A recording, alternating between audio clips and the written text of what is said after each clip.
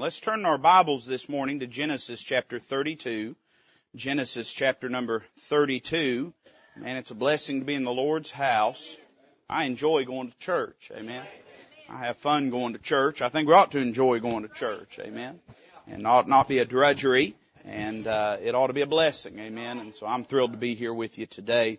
Excited for what the Lord will do. Genesis chapter 32. Now, before we read our text, I want you to understand a little bit about what's going on in this passage of Scripture. Jacob, the grandson of Abraham, the son of Isaac, has spent 20 years in the household of his father-in-law Laban. And in that time, he has married 2 wives. He has fathered 11 sons. He has grown to be a wealthy and powerful and prosperous individual.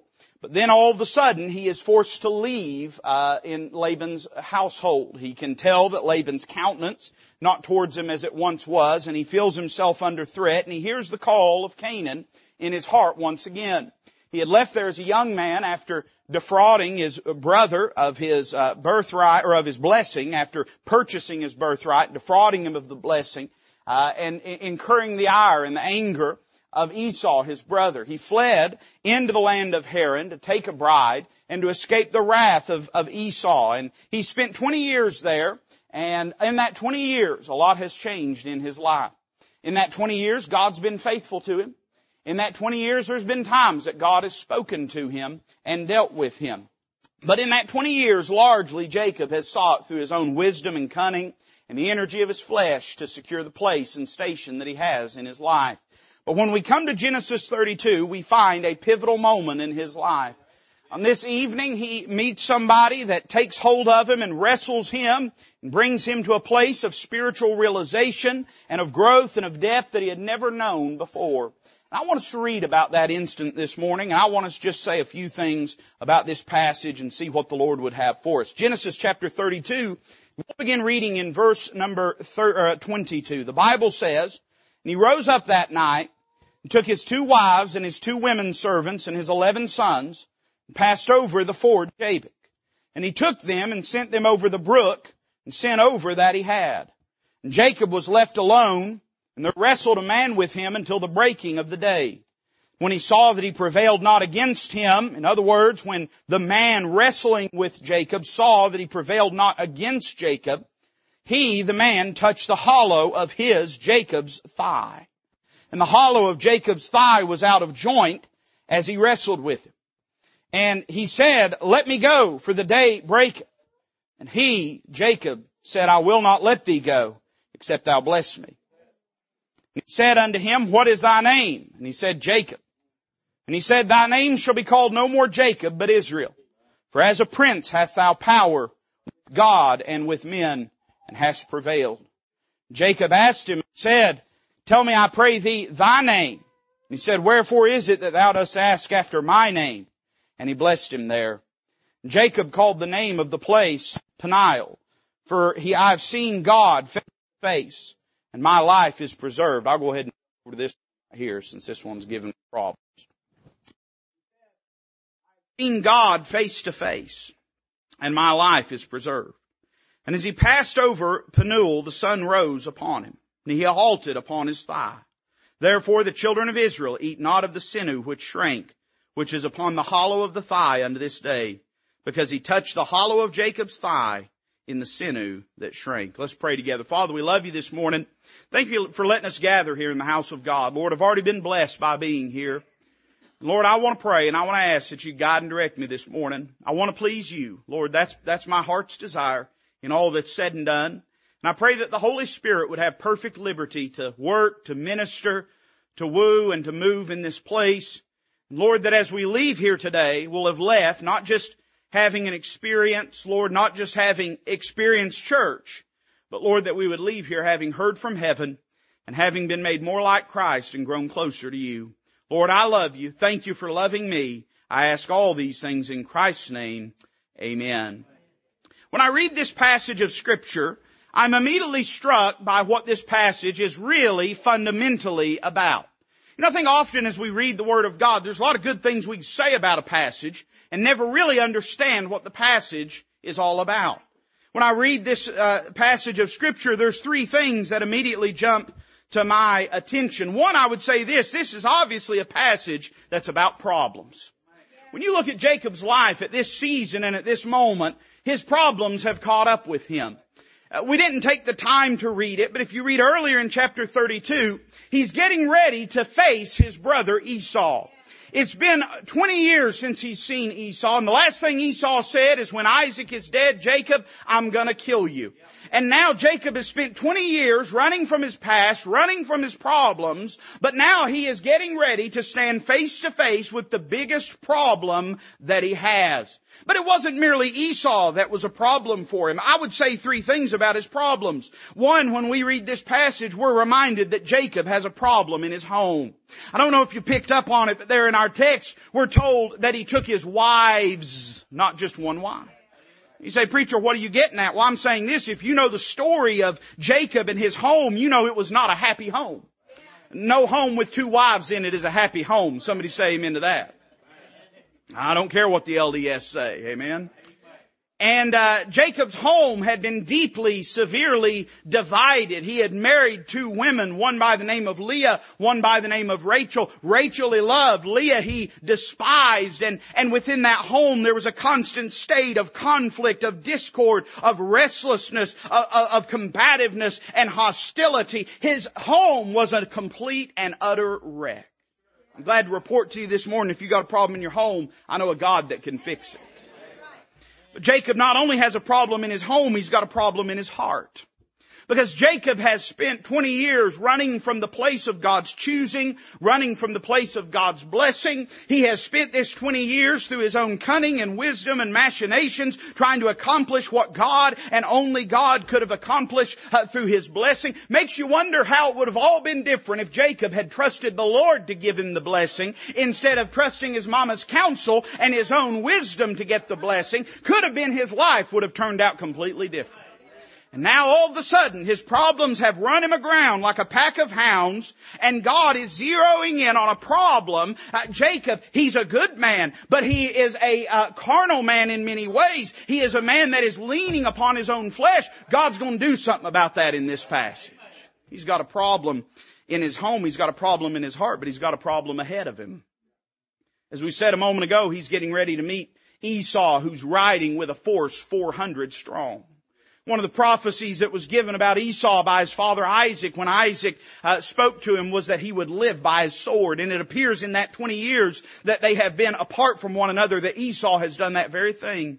Situating himself in the rocky and rough and mountainous region of Edom and of Mount Seir, he seems to have become somewhat of a local warlord or chieftain who is able with great authority and power to be able to withstand his foes. You know, Edom would go on to have a reputation as being a notably thorny and difficult place to conquer.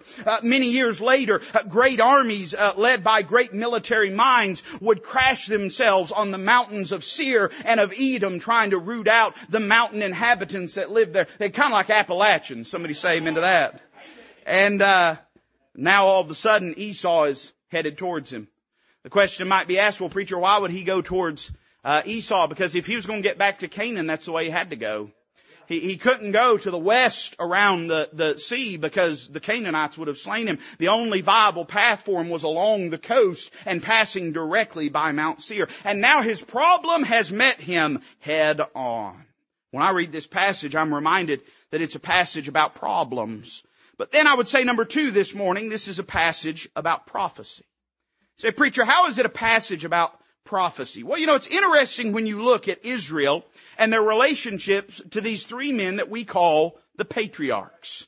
When we speak of Israel's patriarchs, we're speaking about three generations of men whom God dealt with and whom God made distinct promises towards. Abraham, Isaac, and Jacob. And you know, when you read in the Bible, isn't that always the formula you read? He's the God of Abraham, Isaac, and of Jacob. Doesn't go on to include Joseph or any of the other sons, but it's always Abraham, Isaac, and Jacob. When you think about those men and their faith and their walk with God, it's interesting to note that in many ways, those three men represent Israel throughout her history. So what do you mean, preacher? Well, for instance, Abraham reminds me of Israel from the period of her wilderness wandering till the time of the Judges. Say, how so? Well, for one, Abraham was called out of Gentile darkness by faith. Same way Israel was out of Egypt. Abraham is led by God's hand through the wilderness, the same way that Israel is. Abraham, though moments of failure are present and faithlessness in his life, he does ultimately enter the land. And when you read Israel's history, particularly in their wilderness wanderings, there was a lot of times you'd have thought, they ain't never going to make it there. They ain't never going to get there. But by the high hand of God, they were brought from Egypt all the way to the land of Canaan. And Abraham, in the simplicity of his faith, becomes the friend of God. He knows God not in a relationship that's vested in ritual, ceremonial, commandments, and law, but rather in faith and faith alone. In fact, the book of Romans tells us that Abraham was justified by faith, had righteousness imputed unto him. He believed the Lord, and righteousness was imputed unto him long before the law was ever given. What a reminder that is to us, that it was never the law that afforded any righteousness to Israel. For by the works of the law shall no flesh be justified. But it was always by faith. It was by faith for Abraham. It was by faith for David. It was by faith for Noah. It was by faith for Enoch. It was always by faith. So Abraham reminds me of Israel in the wilderness to the book of Judges. But then Isaac reminds me of Israel from the time of the kings all the way to the times of their exile. Say, how so, preacher? Well, Isaac, like David, is a promised son. Like Solomon, he is a son that is building on the blessings and promises that God made to his father. And he becomes, through those blessings, powerful, prosperous, and prominent. You know what a picture that is of Israel. From the time of David's reign until Solomon's reign, they have become powerful, prosperous, and prominent. But Isaac is plagued by two problems that also plagued Israel during that time. One, he has a carnal appetite. He doesn't hunger after the things of the Lord, but he wants the venison from the field that Esau can bring him. There's not a lot said about Isaac during that time, but one of the things we're told is how much he loved to eat deer meat. Nothing wrong with that, by the way, amen. But he has a carnal appetite after the things of the flesh. And then there's a second problem that Isaac has. He also has a divided home. You think about these two boys that he has, Esau and Jacob. And you know, part of Israel's problem during that time from David down to the exile was they became a divided home. When you think about those two boys, they sort of remind us of those two kingdoms that existed in Israel at one time. For instance, one son, Esau, he is secular in his mind. He is carnal in his desires. And he is rebellious towards God's system and God's authority. Like the northern kingdom, Esau's rebellion ultimately led him to sell his birthright and lose his blessing and fade into obscurity. What a picture it is of that band of men that said whenever Rehoboam gave his counsel and gave his edict and his mandate that said, we have no part in the son of Jesse, Israel, to your tents. They walked away from Jerusalem, they walked away from the temple, they walked away from their faith, and they walked off into destruction and obscurity. Hundreds of years later, the Assyrian army would come in and annihilate them and destroy them and displace them with their own kind. Esau reminds me of the northern kingdom. But then the other son, Jacob, he's different. He has a spiritual perspective. And he retains the worship of his father's God. But he's selfish, deceptive, and self-willed. He's religious, but he seeks to accomplish God's will through his own strength and through his own wisdom. He seeks to connive and work for what God promised to give by grace. And like the southern kingdom, Jacob's self-will ultimately leads to his exile in the lands of the Gentiles. It's interesting to think about Isaac, but then what about this man Jacob? What does he remind us of? Well, I think in many ways he reminds us of Israel in her history from the moment of the exile until the coming kingdom of Christ. Now, this is a time that the Bible calls the times of the Gentiles. We're living in the times of the Gentiles. And you think about Jacob and how he reminds us of Israel in exile and afterwards. For instance, while in exile, he falls in love with a woman both barren and idolatrous. While in exile, he schemes to grow his wealth. While in exile, he has a beloved son by the name of Joseph, who will be loved by his father. Oh, help me now. A beloved son named Joseph, who will be loved by his father, rejected by his brethren, sold for pieces of silver, reckoned dead by his father, cast into prison because a sinful woman snatched his coat and lied about him. You say, preacher, what does that remind you of? Well, it reminds me of the church, wicked and unclean, but having laid claim on the coat of the righteousness of Jesus Christ and thereby vindicated, pardoned, and allowed to go free because of it. But what did it cost Joseph? Well, he is cast into prison so that that coat can go to that woman. He's remembered by God in the prison. He's raised to new life out of the prison. He's exalted through his interpretation of dreams, his supernatural knowledge of things to come. He is exalted and he is able to save the world. He rescues the world and secures a throne second only to Pharaoh himself. Once he does, he takes a Gentile bride and a new name. And then he rescues his family and brings them to repentance and to a right relationship with himself.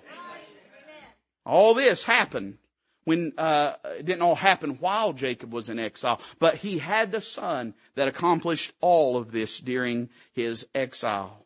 Now with this in mind, I don't know about you, but I'm reminded of Israel during the tribulation. Interestingly, it's a time that the book of Jeremiah calls Jacob's trouble. It's a time when they will be confronted by their enemies, like Jacob was in this passage.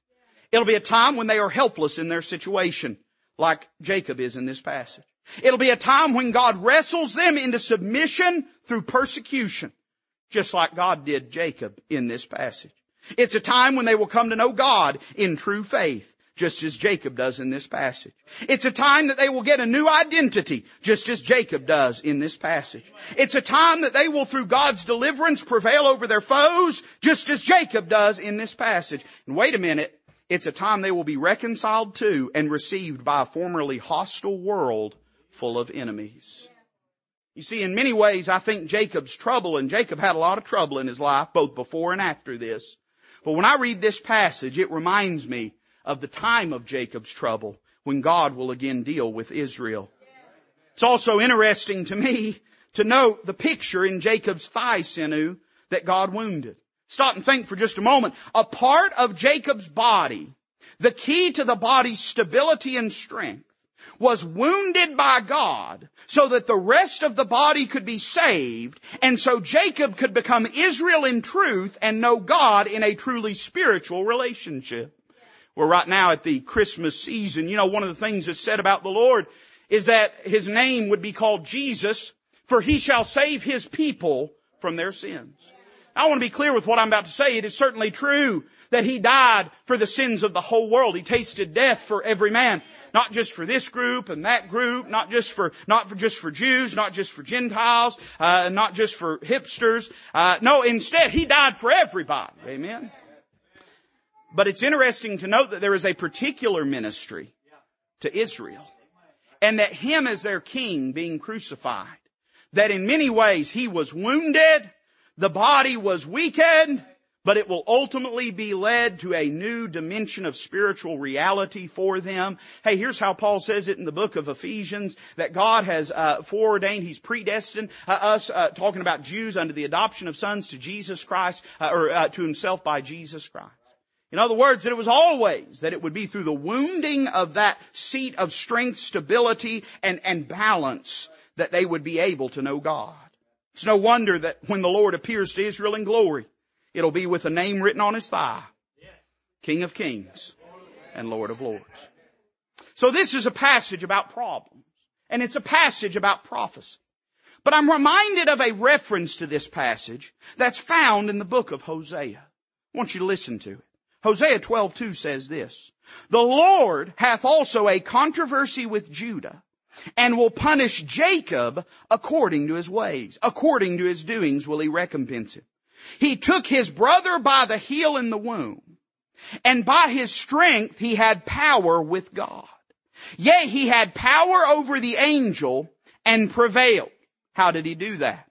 "He wept and made supplication unto him. He found him in Bethel, and there he spake with us."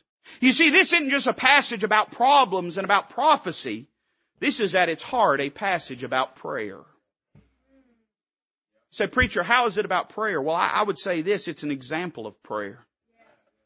Hosea says when he looked up and said, I will not let thee go except thou bless me, he was praying and seeking something from the Lord. It's an example of prayer. I would say this, and I hope to show you this before we're done. It's an explanation of prayer. It teaches us some things about what prayer is and what it means in our life. And then I would say that it's an exhortation to prayer. When I know that Jacob gained a victory not by striving, but by supplication, not by prevailing through his strength, but through praying, it reminds me how important it is that I pray in my life. I want to preach to you on the thought this morning, wrestling in prayer. I want to give you 3 things and then I'll be done.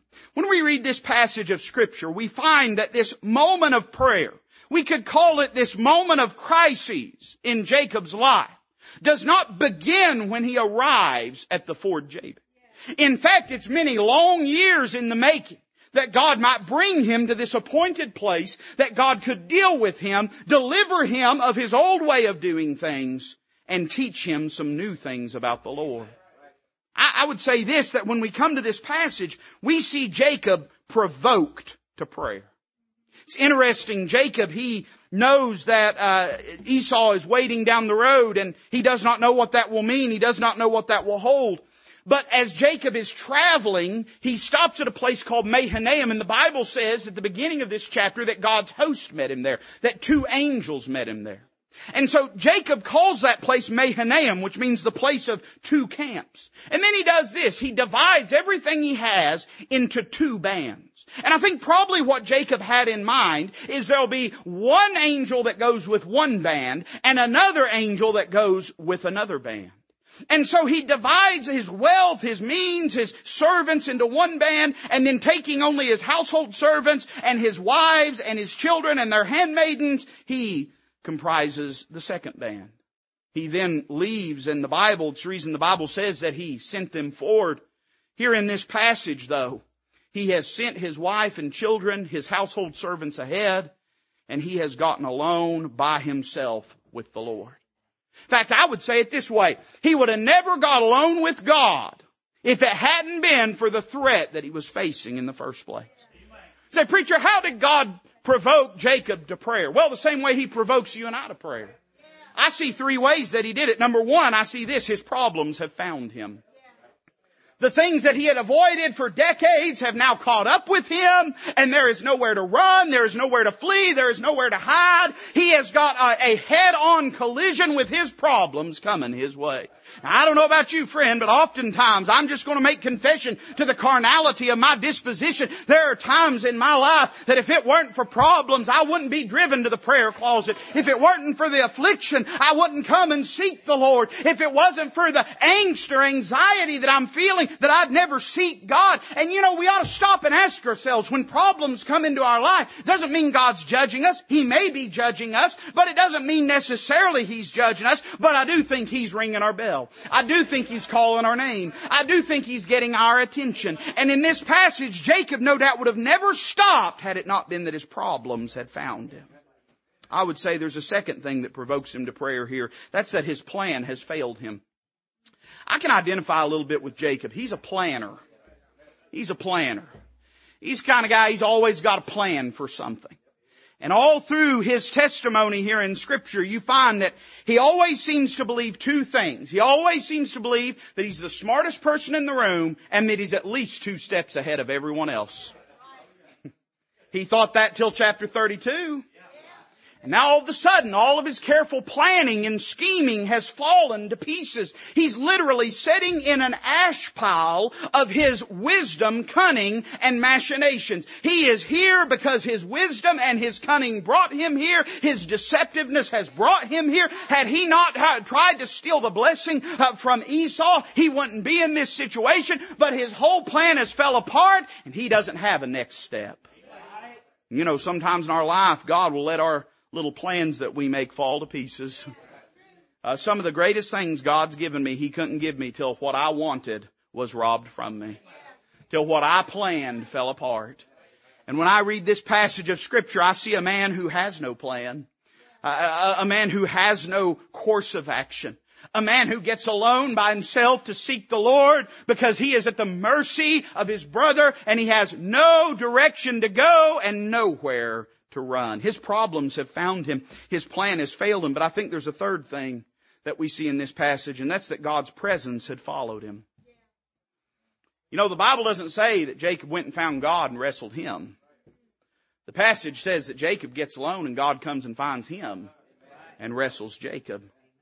And you know, sometimes in our life, God will, through our problems, bring us to a place of prayer. Sometimes it'll be through the failure of our plan, but sometimes God will just reach and grab, lay iron grip on our heart and begin to deal with us and begin to burden us and begin to trouble us till we might come and seek Him for help.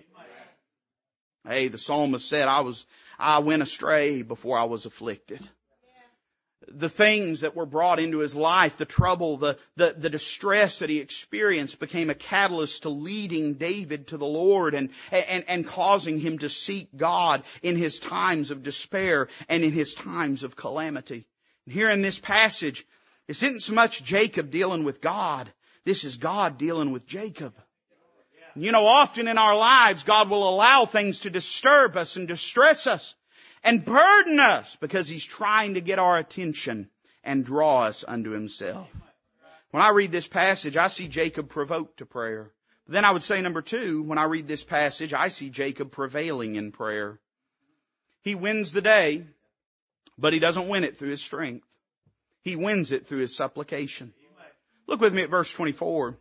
The Bible says Jacob was left alone, and there wrestled a man with him until the breaking of the day. And when he saw that he prevailed not against him, when God saw that he didn't prevail against Jacob. Now somebody's going to say, well, preacher, how do you know it was God? Well, you argue with Jacob when you get to heaven. He said it was God. It's the angel of the Lord. That's who that is in the Old Testament. And God wrestles with Jacob, and when God saw that God prevailed not against him, He touched the hollow of his thigh, and the hollow of Jacob's thigh was out of joint as he wrestled with him. See, when I read this passage and his prevailing of prayer, it doesn't begin with him losing. It begins with him winning. And God having to disabuse him of that notion of victory. You know, one of the things that's so toxic about the prosperity gospel movement is the way it presumes to weaponize a person's relationship with God, to convert God into some semblance of a cosmic butler that's just here to answer what you want and do what you desire and just waiting to be commanded and demanded to behave and act in a certain way. It's interesting to note that God lets Jacob win for a while, but it is not that he might gain confidence in his winning, but rather it's that he might lose confidence in his strength. Wonder how many times we take the wrong lesson from an answered prayer. God, my life's a mess. My marriage is falling apart. I've made mistakes. I've been self-willed. I've not had my family in church. God, please heal us. God heals you. And you say, well, I knew she loved me after all. You might be surprised. Oh, preacher, listen, we're hard up against it. Everything's falling apart. We got no means. We got no resources. Listen, we were doing okay. And then somebody elected Joe Biden. And then now everything's falling to pieces and we can't make ends meet. And preacher, we're in a mess. Pray for us. Pray. God answers. You say to yourself, well, there was no need to be prudent after all. God met the need. You got a child that gets out of the will of God, spends a little time in the far country. Good parents, better parents than me have had that happen. Better parents than me have had that happen. But you beg God for them and you pray and you seek the Lord and you fast and you see God pull them out of the hog slop and put them back at the Father's table. And then you walk away from it and say, you know, maybe I was just too hard on them. Maybe they need to be easier on their kids. I'm saying this, sometimes we take the wrong lesson from God's mercy and grace. If God had allowed Jacob to win this way, every prayer would have been him trying to wrestle God into submission from that day forward. Now you might ask the question, well preacher, why did he allow him to prevail after all? I mean, he's God. Why after all did he even allow it for a moment for him to prevail? He could have just allowed him to run up. He just threw him down on the ground and that'd be the end of it and that'd be all that she wrote. I think there's a very simple explanation for that. He needed Jacob to feel the robbing of his strength before Jacob would ever come to a right appraisal of the place of prayer. You might have felt robbed of your strength lately. You might feel as though things that you thought you had some foundation stability in and now they're gone. You might have thought, hey, preacher, that savings account was supposed to get me through. That IRA was supposed to get me through. Hey, preacher, I thought, listen, this person, I thought I'd be with them for the rest of my life. Preacher, you don't understand. I mean, my kids, I knew they was going to grow up and serve the Lord. And all of a sudden, that's all been ripped from you. There's two ways you can take that. You can look at it and say, well, God don't love me and God's failed me. Or you can look at it and you can ask yourself, what was God trying to teach me about where security and stability lies in the first place? I see the dominating of his strength. Notice number 2, I see the shrinking of his sinew. Verse 25 says this, he touched the hollow of his thigh, and the hollow of Jacob's thigh was out of joint as he wrestled with him. Now, we're all too fat to have hollows of the thigh, but what he's referencing is the seat of power, stability, and strength. Some of y'all have had hip issues, hip problems.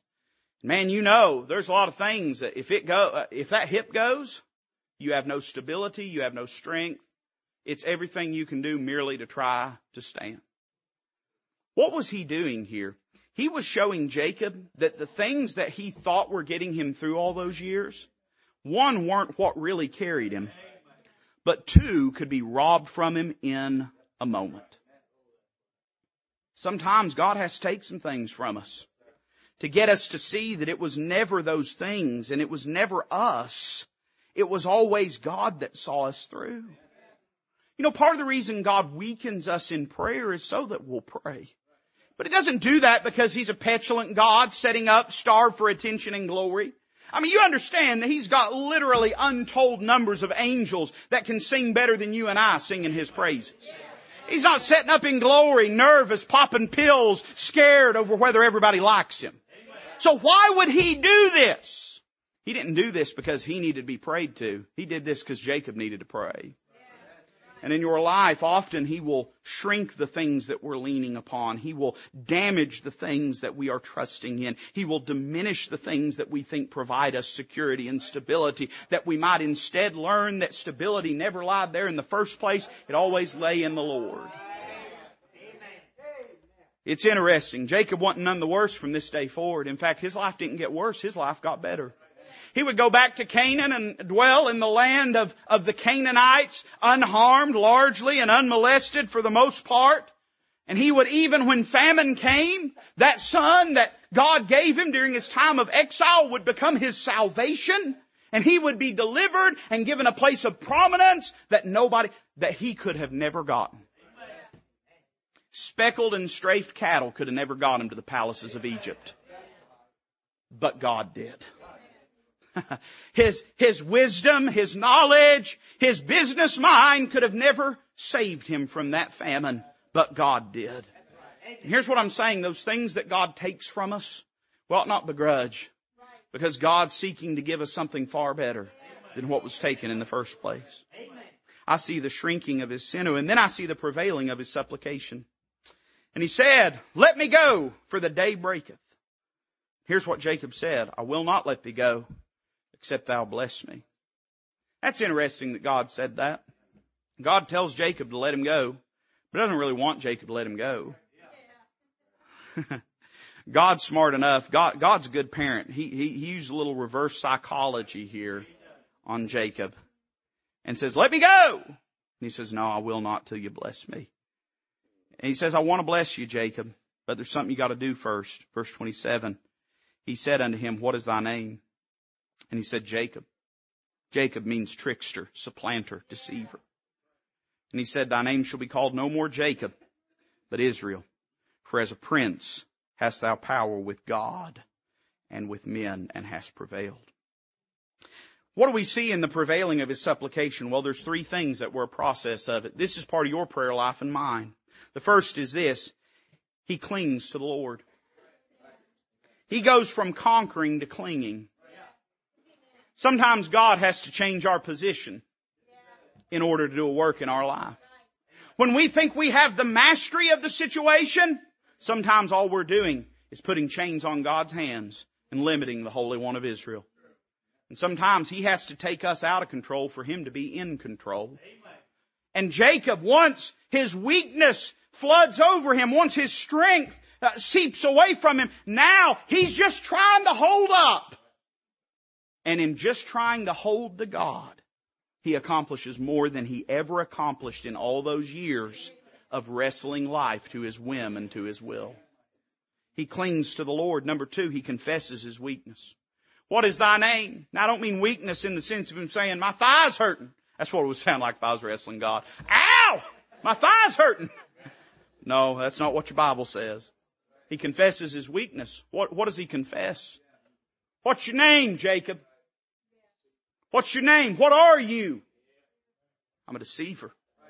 I'm a supplanter. I'm a schemer. And everything I've done in my life and everything that I have in my life, I thought I had because of my deception. I thought I had because of my scheming. I thought I had because of my cunning. And now, Lord, I realize that I didn't have any of those things through that, but through your blessing and your favor and your grace and through your strength.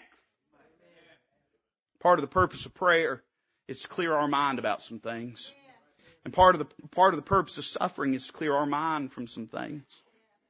I wonder if you were robbed of everything but God, how would you feel?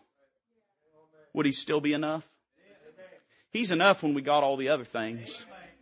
But would He be enough if He was the only thing? Here he confesses his weakness. And then three, he claims the blessing. I want to be clear what I mean by that. He doesn't make his word into reality and proclaim the blessing like Jesse Duplantis would. Yeah, I don't know how he does that. It's amazing. He can by faith claim and buy Learjets out of widows' money. It's amazing. Makes it reality. No, that's not what I mean when I say he claims the blessing. What I mean is this, he secured the blessing. Prayer did what prevailing couldn't. Supplication did what strength couldn't. Seeking the Lord, requesting, did what his own rebelliousness and his own self-will never could. And I'm just telling you this morning, there's things that only prayer can do. You remember when the Lord came off of the mountain and there was a young man there that had been tormented by a devil? And the disciples could not heal him. And they bring him to Jesus. And Jesus commands the unclean spirit to depart and delivers him and works a miracle in his life. And his disciples say, Lord, why could not we do that? That's a dumb question. But I would have asked it too. Why could we not? Now here's what you think would have been the answer, because you're not God. That would have been the answer I would have thought. I mean, that would have been, when I asked that dumb question, dumb questions get dumb answers, dumb games get dumb prizes. I would have thought when I asked, why could I not do it, that he would have said, because you're not me. But he didn't. He said, this kind cometh not forth, but by much prayer, fasting. He didn't say it's because you couldn't. He said it's because you wouldn't. Or as James will later say, we have not because we ask not. He doesn't say, well, you're not God and you don't have my strength at your disposal.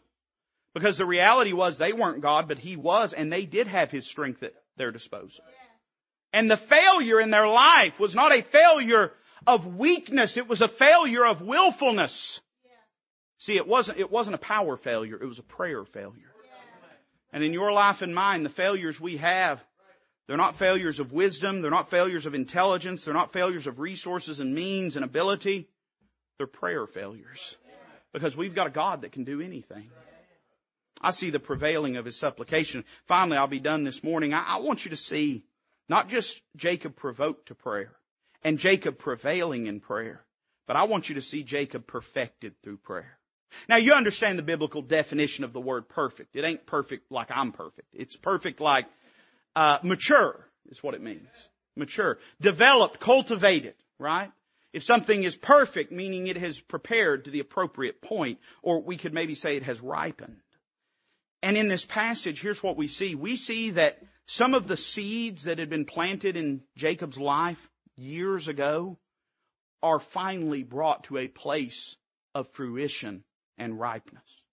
God is cultivating things in Jacob's life. Did you know God's not just giving you things by prayer? God is also changing you by prayer. He's not just bestowing things upon you through prayer. He is molding you through prayer. And we find there's three things that Jacob walks away with that are part of his perfected state, not meaning sinless, but meaning mature, spiritually developed in this passage. Notice verse 31. The Bible says this, and as he passed over Penuel, the sun rose upon him, and he halted upon his thigh. I'd say number one, he was given a perpetual injury. Perpetual injury. He left there a weaker but wiser man. And the rest of his days, he would halt because of his thigh. You know, Hebrews will say that he died leaning on his staff. Wonder why he had that staff to lean on in his dying days. He would have never carried that staff likely if it hadn't been for the injury that he sustained. Prayer will not make you stronger. Prayer will give you a deeper sense of your weakness. But in your weakness, His strength is made perfect. And so the net sum at the end of that exchange is you will be both weaker and stronger. You will be weaker in your own strength, but stronger in His. God could have healed him of that injury, but He didn't. He said, I want every step that Jacob takes for him to be reminded that it's only by my grace and my help that he can move through this world. He was given a perpetual injury. Number two, he was given a spiritual identity. Verse 27, he said unto him, what is thy name? And he said, Jacob. And he said, thy name shall be called no more Jacob, but Israel. For as a prince hast thou power with God and with men, and hast prevailed. Israel, a prince with God. A prince with God. That's interesting, isn't it? His name had been Deceiver. I get everything in life by my own wits and wisdom and cunning and deception. I don't need nobody. I don't need anything. I will go out and carve my way in this world, and I will come back a wealthy man. That was Jacob. That's what Jacob said. But Jacob ain't alive anymore. Jacob's gone now. Now let me be clear. Jacob will continue to be called Jacob later on in the Bible. And it's interesting. God says you're Israel, but later on the Holy Ghost also calls him Jacob. You know, that's a reminder to me of the importance of positional and practical truth. What God chooses judicially to see me, there may be a distinction betwixt that and how I'm living. How I'm living doesn't change how God chooses to see me. But how God chooses to see me neither makes Him blind to how I'm living. Jacob, he died here at the brook Jabbok. And Israel is given life here. What is the distinction of this spiritual identity, this new name? What is God teaching him by giving him that name? Names mean something in the Bible, and they're important. So what does that name bespeak to us? Well, it means a prince with God, having strength with God. And you know, you think about that. God goes out of His way to say, for as a prince hast thou power with God and with men, and hast prevailed. What's the difference between the power of a prince and the power of a king? Eventually the prince would become the king. Undoubtedly, every person in that kingdom will bow to the authority of that prince's word, except one. The only person that won't bow to him is the king. And in fact, what strength the prince has is vested in his relationship with the king. If the king was deposed, nobody would care that he was a prince. Let's say it this way. If the king was kicked off the throne, he wouldn't be a prince anyway. So the only strength he has is through the king being on the throne. You know what a truth this is about our prayer life. You ain't got no strength if He's not on the throne. But if He's on the throne, then as a prince hast thou power with God and with men. We could say it two ways. Number one, a prince's power is enabled by his position. God blessed Jacob, but not because Jacob tried real hard, but rather because he was Jacob. And in the economy of God's structure, that was what God had planned for Jacob in his life. It was not because he tried real hard, figured it out, exercised a good plan. We could say it this way. It was by grace and the position that Jacob occupied by grace that he enjoyed the privileges of God. You know, you and I, the reason we have the blessing of God in our life is not because, and I do think there's things in our life that we can do that rob us of the blessing of God. And I think there's things in our life that we can do that embrace the blessing of God. But you understand that fundamentally at the end of the day, there ain't a one of us that has a good thing in our life because we deserved it. It's all by God's grace. And the prince, he's enabled by his position. But then number two, a prince's power, it's not just enabled by his position, it's exercised by his petition. You know how a prince gets things. Daddy, would you help me? Daddy, I have a need. Daddy, I need your help. And to him, the king is the king, but the king is more than the king. He's not less than the king. If he was less than the king, he couldn't help him. But being the king, he's not just the king, he's more than the king, he's his father as well. And if he needs something, all he has to do is say, Daddy, I need your help. And he can secure anything he needs. Here's the truth that God was teaching Jacob. All you have to do is ask, Jacob, and trust. And I'll do things for you that you couldn't even imagine. You've got all this little piddly strength that you think amounts to something because you can fool old Laban and because you can outrun Esau for a season and you think that means something. But he says, if I want to, Jacob, I can rob that from you in a moment. How you going to run from Esau with your center of your thigh shrunk? I can put you vulnerable and at my disposal anytime that I want, Jacob. He doesn't do that because he's cruel. He does it and then says, now I wish you'd just ask me. I wish you'd just ask me. Instead of trying to be God for me, Jacob, I wish you'd just let me be God and you come to me. Instead of trying to govern your life and guide your life and try to land the 747 of your direction in your life on the narrow landing strip of your path and your plan, I wish instead, Jacob, that you'd just say, Lord, I don't know what to do. I don't know where to go. I don't have a plan. I don't have a solution, but I've got a God that loves me. I've got a God that has promised me. I've got a God that's faithful to me. And Lord, I'm going to trust you.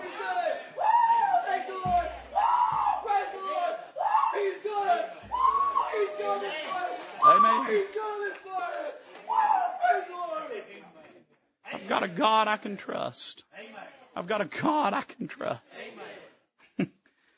He's given a perpetual injury. He's given a spiritual identity. But number three, He's given a powerful testimony. This is what he says, verse 30. Jacob called the name of the place Peniel. People name places because they're important to them. And this is why it was important to him.